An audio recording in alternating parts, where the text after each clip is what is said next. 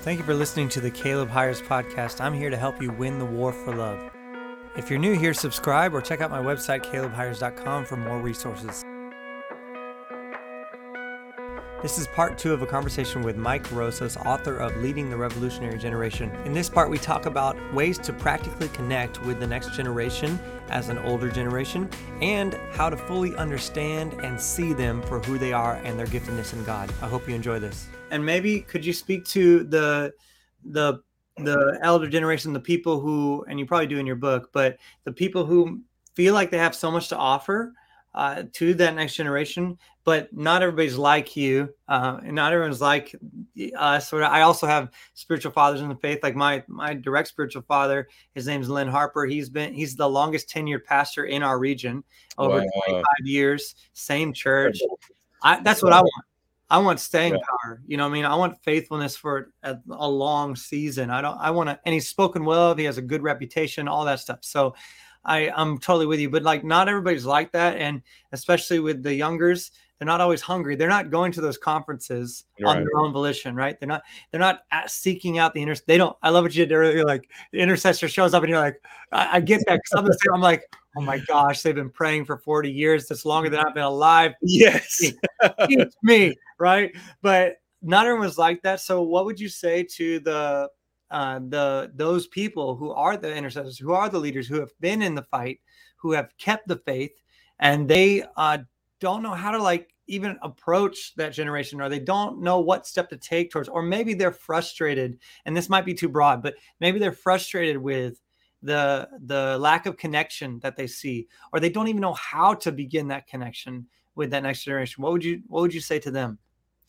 You know, it's I talk about it in the book, and it's this aspect of I've spoken to you about it, but one of the could seem like a good idea and has a good substance to it, but maybe falls short is a thing we call internship. And that's when the younger person comes for a few months and they come and they shadow us and they get to know what we're doing. But a lot of times they become more dangerous than a disciple. Back in the day, they had a thing called they had an apprenticeship.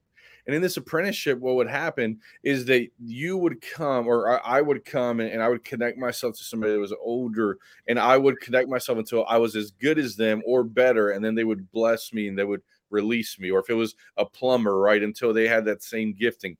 And so what happens a lot of times is that what young people are looking for is not slang. It's not, do you dress like me? It's not how many followers do you have? It's do you care about me? And so if you can go there and say, hey, how are you doing? Yeah. And just listen. Yeah. Take time to ask those questions to show value in that young person. So good. Then what happens is that young person, they may go off on 100 different tangents. It might be, hey, I like, this live streamer, or I like this, or I like that. But what happens is if you stay there long enough, they eventually begin to really share their heart. And so that is of utmost value, because it takes time, right? In Proverbs, it says the counsel of a man's heart is deep, and you've got to work it out. And so it's not like, hey, love you and a hug and a kiss. Those are important, but that can't be where the conversation ends. I do something. I have children, Alessandra 9, Camila 5, and Kairos 2. And when I talk to them, I literally, inside of my heart, I say, I have to give them all my focus, and I have to communicate the love of the Father to them. And so I say, God, if you can make love go through my eyes, help them to receive it. And I make my eyes big, and I just focus in on them.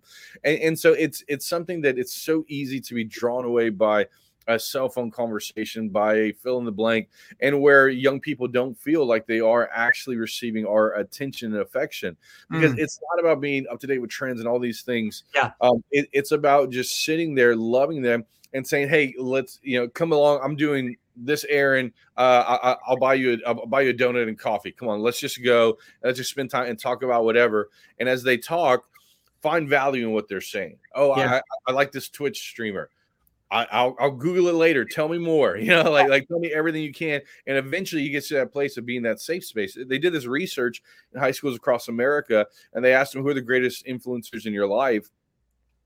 And by far, it was still father and mother. It was still Wow. parents. Wow. And so, as father and mother, spiritual father and mother, as members of church, any type of person has influence on the next generation, you have influence on the next generation. And what you do matters, and how you do it counts. Man, that's so good. And I'm so glad you made these distinctions, because we have talked about this offline on another call, but like it drives inauthenticity, faking it, like trying to be cool is nauseating. It's nauseating. Like if you're older, stop using words like sus and lit and stop. Please stop. I know what you're trying to do. It's not working. It's not working. Like, just be yourself. Like we need you to be you. I'm speaking as a millennial, right? But I think I can speak to exactly what you're saying to the younger generation as well. I think I can speak on their behalf. Like, we would rather an authentic conversation about nothing. Yeah.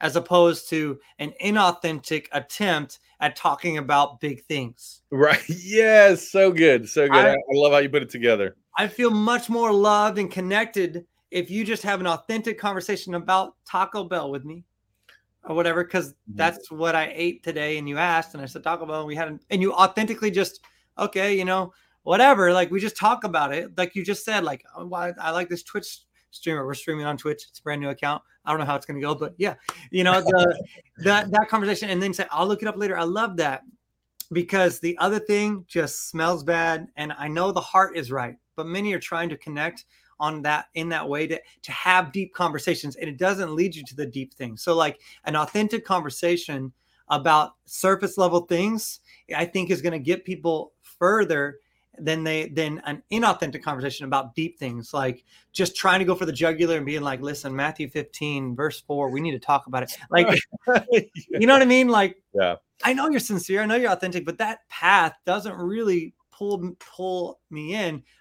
You said it, and it's an old colloquialism, but they don't care what you know until they know that you care.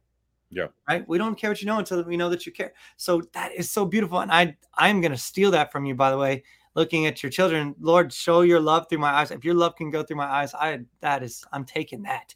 I put it on the list of things I'm stealing from Mike Rosas. But like, that is so huge. And I think that's the heart of God. And I love that distinction. And I don't know, maybe there's a next step for people who are watching right now. Someone said, LOL, yes, that's awesome. So yeah, I don't know if you have in the book, like maybe even a little bit more. No, I know you have this because you talked about it multiple times. I think that the backdrop of understanding the generation, when you did that research about revolutionaries, the characteristics of a revolutionary, for me, I think those who are to lead that generation need to start there, and do need to understand why people are on Twitch, why these kids are on TikTok, why they're so hyper focused on one thing, and they're building and they're creating and all this stuff. And you peg that to the characteristics of a revolutionary throughout history. And you set us up in the intro for it. I want to bring it back to that, because not only just being authentic and connecting is one thing, but understanding who you're trying to connect with and understanding what God, I think you've been given a window, Mike. I think you've been given a window into the nature of this generation. And I believe it's from the Lord. I believe it's God breathed. I'm getting like the Holy Ghost goosebumps right now. Okay. My charismatic self is getting excited over here. I believe you've been given a window into understanding the nature of this generation, because without that, we're just going to be shooting in the dark, trying to have authentic conversations and not really landing anywhere. But if we can see that scope, how you talked about the characteristics of a revolutionary and what they all had, and if you can speak to that, those characteristics.